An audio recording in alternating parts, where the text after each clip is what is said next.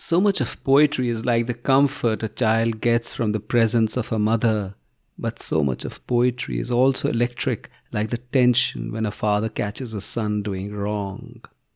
Inherent in poetry's soothing charm is its ability to char you.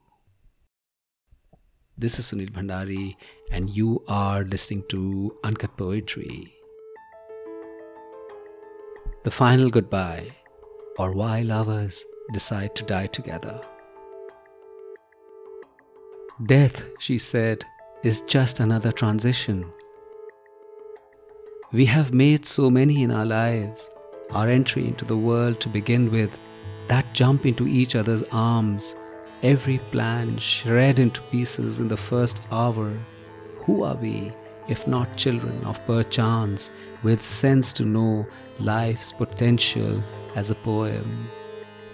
We were both determined and buffeted, sheltered and sheltering, chaos and the stream. But when reckoning was sought to be done, we were our own determinants, sorry to pass or just passing the burden of one life to the next. Death, I said, is just a warning shot. In the home of our lives, where we sleep in each other's arms, where we clutch each other as saviors, where we have savored the look of warmth, what we leave behind is mist and the clouds. What we have created is our only gift to ourselves. It is time, she said, and I said, it is. Grief is so subservient to living. Those who will miss us will already be slaves to life. We will be entries in some calendars, 12 days for rituals, a month to sort out the will, few months to rummage through the old home, maybe a nook which will speak of something tender. Last words, my love, she said. Keep looking at me as we die. Let your look be in my final sigh.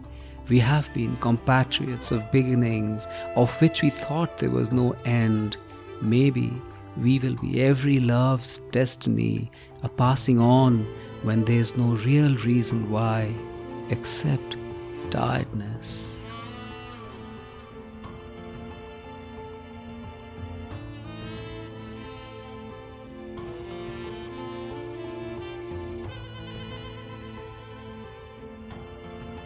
Procreation is atavistic, but what about death wish?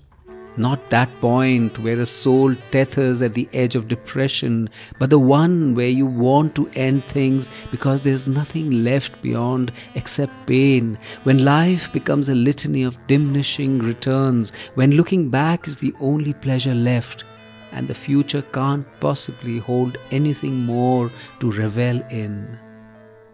Life comes time-stamped for its beginning, but why not for its end too?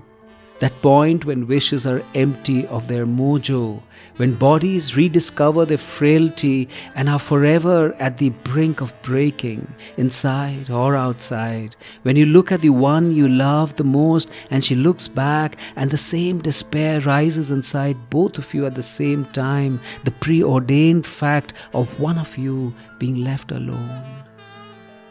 Shouldn't ethics, shouldn't law allow lovers to die together when they want to find their peace just the way they find their love? Why should there be pain when there's nothing left to learn from it, when karma has nothing left to show or showcase, when the only questions left are of beauty created in togetherness and the sheer meaningless of being left alone? There should always be a time to do the right thing.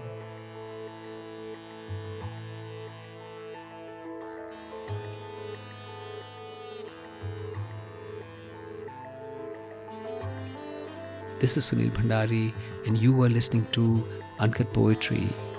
Did you enjoy what you heard? Share it with someone you love, and follow Uncut Poetry on Spotify, iTunes, Amazon Music, Gaana, or wherever you get your podcasts from. See you next week.